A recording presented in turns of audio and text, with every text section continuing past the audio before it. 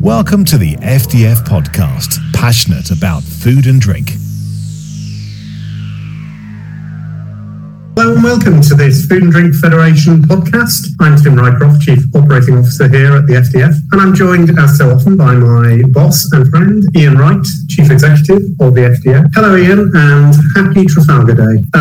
It seems to me rather appropriate, particularly in the light of some of the rhetoric we heard in the House of Commons the other day. The government appears to feel that it has scored a major victory over a European hegemony, and that's certainly the tone that we are getting from the government. And indeed at Prime Minister's questions today. We've had some quite extraordinary theatre over Brexit really since Friday of last week, and that has continued each day. With somebody described it as the slowest motion tennis match in history, as each side competed to say how open or not their door was, but that the other side had to be the ones who walked through the small aperture. This is all very frustrating and confusing, and in some ways, of course, demoralising for business, this being the fourth time that many of them will have prepared for a no-deal Brexit outcome. What I thought would be interesting would be to try and get your views a little on kind of what lies behind the theatrics. What if we try to be undistracted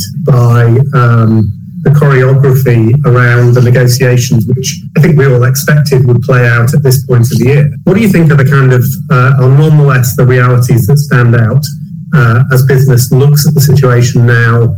Here we are getting late into October and not very long left until the end of transition. Well, I think the political realities for the participants, whether it be for the European Union and its officials, or the member states and their officials and leaders, or for the UK government, are probably slightly different in each case. So I think we need to look at this through a different framework. I think we have to think of there being the EU and its officials at the Brussels level.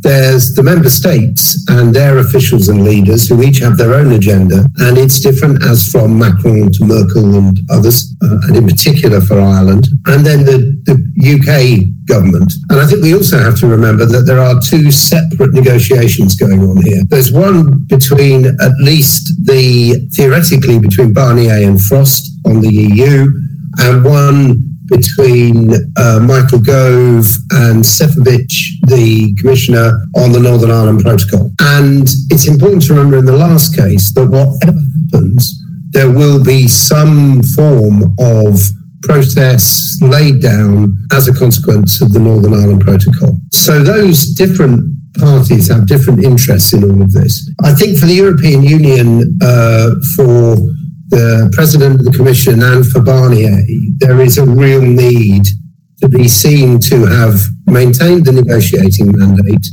but also, in the words of Chancellor Merkel, to have shown flexibility. And let's not forget that Merkel is in charge of the EU as President of the Council for the next 3 or 4 months until January. And it's helpful to the UK's cause, I think, to have the big dog of Germany in charge of the EU at this point, because it does mean that the key relationship in the EU, which is between Germany and France, is being had actually at the top level. It's not being refracted through a smaller country presidency. So I think that's important, and I think Merkel wants a deal. I think Macron, for all sorts of traditional reasons, has to be seen to be being tough, and I think he genuinely wants to preserve the integrity of the European Union. But I don't think either of those are insuperable obstacles to a deal. Similarly, I think the Commission has to be seen to have protected the wider interests of the 27. But again, and Barnier is, I think, quite a difficult man. I think he's an honourable negotiator, but I think he has one eye on his place in history here as the person who did or didn't negotiate this, or did or didn't give away too much to the UK.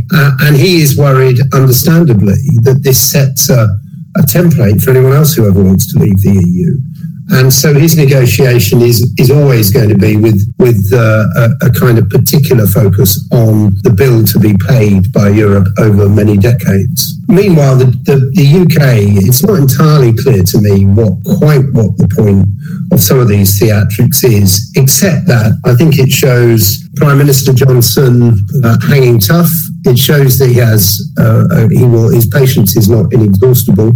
I mean, I'm struck by the close affiliation between the negotiation with Andy Burnham and the negotiation with the EU. So with Andy Burnham, the government the Mayor of Manchester appeared to be negotiating, but actually didn't move very far. And Burnham continually pushed them. And eventually the government walked away and imposed its own settlement. Now, the consequences of that, we don't know yet. But it hasn't done a huge amount for relationships between central government and the various mayors around the country. And I don't know that it will yet be seen to have worked. But the same playbook is being used in the negotiations with the EU on the deal with the EU. It's different, I think, on the negotiation with the Commission on Ireland, where I think much more flexibility is being shown on both sides. Is there a danger that all of this leads business to focus too much on the conclusion or not of a free trade agreement with the EU? What are the reasons to celebrate that? What are the reasons still to fear it? Well, I think it is important that we don't allow the media coverage or the government's agenda, if there is a deal, to say, thank goodness that's it, and we can all move on. Because that's only one part of the story. The truth is that on the 31st of December at 2300 hours, we are going to face all sorts of new and onerous checks and bureaucracy, whichever of the four routes is being essayed. So there are four separate parts to this. There's EU to UK, there's UK to EU. There's GB to NI, and there's NI to GB. And each of those, if you've been trading through those routes up until 2300 hours on the 31st of December, then you've been used to a relatively similar set of processes with no friction. From that time, there will be four separate processes, and they'll all involve friction. And it's important to understand that whether we get a deal, whether we have tariffs or not, is simply an addition to those relatively onerous and new burdens. So in terms of advice to food and drink manufacturers at this time, what are the 1, 2 or 3 really important things that they need to be doing with 10 weeks to go that will make most difference to how they're able to trade after the 1st of January? Well, I think whichever one of those routes they focus on, and it may be that they use all of those routes or that are more important than others. I think they need to be absolutely clear on the detail of the checks that are going to be required and the pre-registrations that are going to be needed in order to ship goods in whichever direction they wish. And I think if they think that the future around the 31st of December is too opaque for them, that they simply can't make judgments yet with the available information, and I think that's an important point. There is a lot of uncertainty, probably more uncertainty surrounding to and from Northern Ireland than there is to and from the EU, but there are bits of the EU process which are extremely uncertain.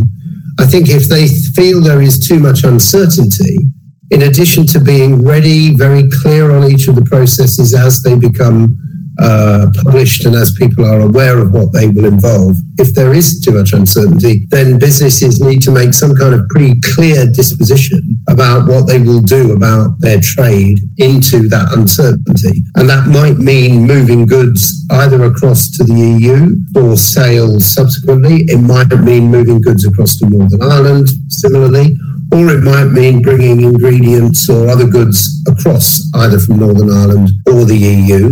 Or, sadly, it might mean telling customers either in the EU or in Ireland that they're going to not be able to trade for a period and that they must find other suppliers. I think that's a last resort. But certainly we know a dozen of our businesses who've already done that in Northern Ireland. They've either shipped goods there and are ready to sell out of a Northern Ireland base, or they've told customers that they won't be able to do so. And I think it's important to be very clear and very unsentimental cold-eyed, if you will, about the processes. You need to know about the processes, you need to have rehearsed them, and you need to have decided tactically what you would do in relation to uncertainty. Now, the junior Cabinet Office Minister, Lord Agnew, came in for quite a lot of criticism from the industry, not least indeed from me, when he said in front of the Treasury Select Committee that traders had displayed a head in the sand attitude towards preparation, even though that may well have been an unhelpful characterisation. What is your assessment of the state of readiness for all the changes that we know will come on the 1st of January? Well, I think Lord Agnew's comments were terribly ill-advised. I think he, in fact, is the one with his head in the sand, thereby, as they say, exposing his thinking parts. But I also think that it's important to note that that is probably the start of an attempt by the government to at least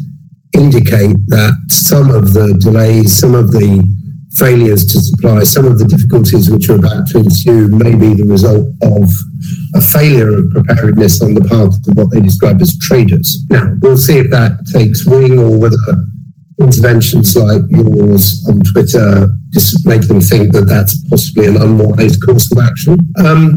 I do think the levels of readiness vary wildly between each of the four routes. I think most big regular traders, either into the EU or from the EU, are pretty well aware of the nature of the trading relationship. Obviously, they don't yet know whether dealing with tariffs or not, and that's quite a big variable for some, but not for others. And it may be, I think tariffs tend to offer a binary choice. Either it's worth continuing to trade or it isn't. It isn't a marginal issue for many people. So I think they will have made their contingency plans for tariffs or not tariffs.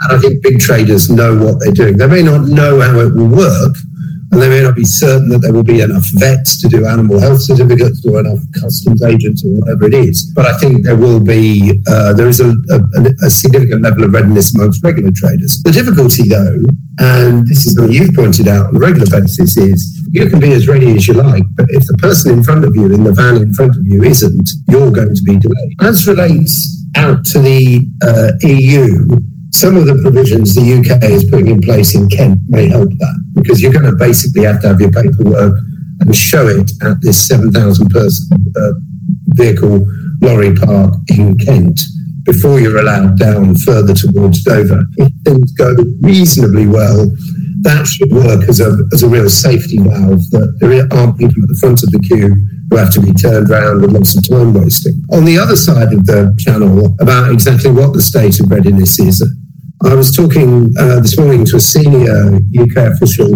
who's in charge of the process of helping educate European traders on processes. And she was saying that the state of readiness varies quite widely between different sectors in different countries. So we're trying to dig under that at the moment and get a bit of an understanding of whether that is going to be a problem. I think there's far less readiness as relates to Northern Ireland. I think there are thousands of people out there who trade relatively regularly, though not perhaps frequently, with Northern Ireland, who have no idea that the thing is going to change come the 31st of December. And I do think, and I think this is quite concerning, I really don't know that the necessary preparation would be made either at Cairn Ryan or Stranraer in Scotland, or at the Welsh ports, or at the northern England ports that face into Northern Ireland. I'm not at all sure that the provisions that have been put in place in those are enough to deal with potential chaos. And that's very interesting, because one of the very striking things about Michael Gove's statement to the House of Commons was that while he was extremely downbeat about the free trade agreement negotiations, he was much more upbeat about the withdrawal agreement. And we did see small signs of progress even last week with the issue of an EU office in Northern Ireland seemingly now resolved through compromise. Do you think, at least in terms of the institutional agreement about the Northern Ireland Protocol and how it operates, that there is some reason for optimism there? Yes, I do. I think both sides have a stake in its success. Nobody can imagine what would happen in Northern Ireland if there is no agreement, or if there is chaos, or if there are shortages on the shelves. The situation there is very febrile still, and everybody has, I think everybody engaged in these negotiations has an absolute commitment to the extending and deepening of the peace process so that it becomes generationally rooted in Northern Ireland's polity, in its people and it's only 23 years since the deal was done. It's not yet something which it's a generation's grown up not knowing what the Troubles could look like, but it isn't the majority of the population yet. And I think it's only when that happens that you can't really go back. So there's also the concern that while the violence has largely, not completely, but largely gone away, the men of violence, or men and women of violence, have simply transmogrified into criminal gangs.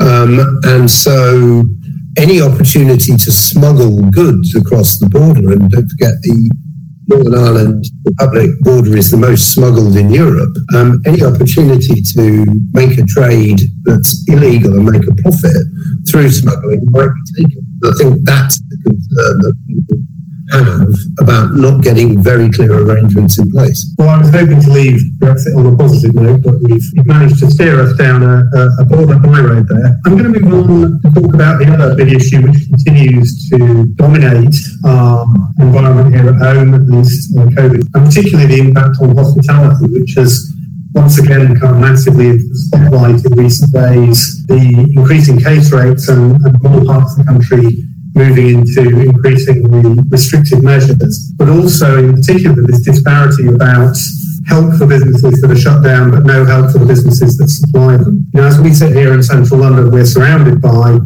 closed hospitality venues, which is a very depressing sight to walk past. What's your assessment as to where this issue is going? I'm quite downbeat about the prospects for hospitality in central London. I was listening to some figures from UK Hospitality and Kay Nichols today. She was saying that 75% of hospitality across the country is trading unprofitably. That by and large, across the board, across the whole of the UK, Tier 1 is 10% down on this time last year. Hospitality in Tier 2 is 60% down, and hospitality in Tier 3 is 85% down. Now, that is a massive hit. And she also said that the change between Tier 1 and Tier 2 for London last weekend had resulted in this week's figures being lower than 15% of what they were last week. Now, that is just catastrophically bad. And if you put that together with the end of the furlough scheme on the 1st of November, what you get is a recipe for vast numbers, 500,000 people across the country being made redundant pretty much instantly. Because the scheme that supports them in Tier 3, the job retention scheme, simply doesn't work because it is, unless you are closed. Because you simply haven't got, even though the government will guarantee 2/3 of the income, that's because the scheme that the government has put in place, the job support scheme, simply doesn't work if you are making no money.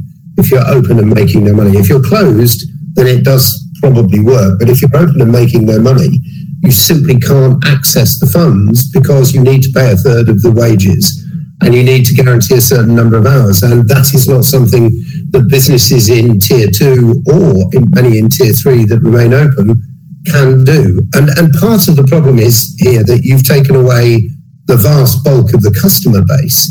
So if you can't go into a restaurant, a bar or a hospitality outlet and meet with somebody who is not effectively a relative or your partner, you've lost a huge amount of the available customer base. And although one sort of understands this from a social mixing point of view, it is devastating for the economy. And, I have to say my personal view, not the view of the FDF, but my personal view is that the decision to prioritise university education over hospitality and the economy, I think is entirely wrong. I think it has driven numbers up massively in places where that wasn't necessary. And I realise that this is difficult for students, but as far as I can understand, very, very few students are actually being taught face-to-face anyway. And therefore, it could all have been done remotely. And I realise how disruptive that is for those students, but we could have postponed their positions for a year. We could have paid their grants. That would have been a much lower hit to the economy than what we're now seeing. And I've heard estimates which are terrifying, that 3/4 of the pubs and bars that close in central London as a consequence of Tier 2 status will never reopen. Well, that is to some degree the end of the London nighttime economy. It's the end of sensible tourism in London.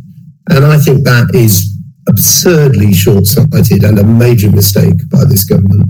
And it's very bad for food manufacturers because that outlet, that part of our supply chain, that set of customers could disappear forever. And what that does, it doesn't actually mean that the total amount of food or drink that we produce will decline, because the last lockdown suggested that doesn't happen. But it does mean that we will ever more be concentrated into the retail chain and in the hands of fewer and fewer retailers. And it concentrates the customer base and obviates competition. Which leads to reduced choice. Reduced choice and also reduced freedom of opportunity for both manufacturers and workers, because there are literally fewer choices about where to put your dollar, as it were. And I think that is also to be regretted. And it is the result of a short-sighted by the government in terms of which groups it prioritised. So we need to wrap up in a moment. I've sought in vain to find sources of good cheer. So I'm just going to invite you to tell me something this week that has cheered you up, or at least the thing that's keeping you going in this challenging time. Well, actually, I'm more optimistic. I know it doesn't sound like that, but I'm more optimistic going forward. So, first of all, I'm very encouraged to note, however much the government doesn't appear to want to take note of the evidence, that the infection rates in a number of the Tier 2 locations, where they've been going on for some weeks, have come down quite sharply. So in our own area, we both live in the East Midlands, the Nottingham infection rates are down markedly week on week. And going in the right direction. Because all the students have had it. Because all the students have caught it, yeah. And also the rates in the northeast, which have been locked up for a lot longer, are also coming down sharply. Now, what isn't happening, and it's clearly a function of the different wave in which this is playing out, different way in which this second wave is playing out, is that hospital admissions are lagging those infection rates and also now continuing to grow. And that, I think, is simply the way that the demographic impact of this is changing. I was listening to the director of hospitals in Nottingham last night, I think, or the night before, saying that he's very confident that he knows how the curve will look over the next 3 or 4 weeks. He's very confident that he doesn't need more hospital beds. And he's extremely clear that he doesn't want Nottingham to go to Tier 3 because of the economic impact and some of the health impacts that he can see stored up. The second thing is, and we're involved in this in FDF, we are seeing the new technologies for testing now being rolled out in pilot form across the UK. They're being used in airports from this week. They're being used in schools. They're being used in hospitals. And they're about to be used in some food factories. And these are 15-minute tests. They're available in much greater numbers, and they're potentially much, much cheaper. 15-minute turnaround test takes you 15 minutes from the time you put your swab in the swab in your gob to the point when you know the result. And there are also other tests. There's a finger test where you prick your finger and get some blood, and there are a couple of other tests as well. They're all being tried. Maybe they won't all work, but some of them are working clearly at higher rates than the PCR tests, and they're much quicker, much more available. I think if that comes out, then at least you can move back in the direction of a normal life. And I actually do myself believe that the government will be able to hit its 1 million test a day target by the end of November, and probably earlier. And I think that actually is the route back to normal life. And then a little further away, but not quite as far, I think, as everybody has thought, there is this question of the vaccine. And it's clear, for example, that the Chinese vaccine is going to be available in early mid-December. Now, that's going to put huge pressure on the Oxford vaccine and the UK to be up there with them. Otherwise, businesses are going to start buying the vaccine from China. And I think that's a really positive development. So I can see, as the Prime Minister said on a call I was on with him yesterday, that Christmas will be much better than the current position, and the new year and spring of the new year will be even better still. That's not much comfort if you've been made redundant as a consequence of the government's decision to move London into Tier 3 or Manchester in Tier 3 this week. And I think those are going to prove to have been serious mistakes. But I do think that the medium term is much, much more encouraging. Ian, on that note, we're going to end it. Thank you very much indeed. Thank you for listening to this FDF podcast. FDF is the voice of the food and drink industry, supporting our members with the expertise to develop, grow, and strengthen their business. To learn more about how we can help your business, contact us at members.inquiries@fdf.org.uk. There's no better time to become an FDF member.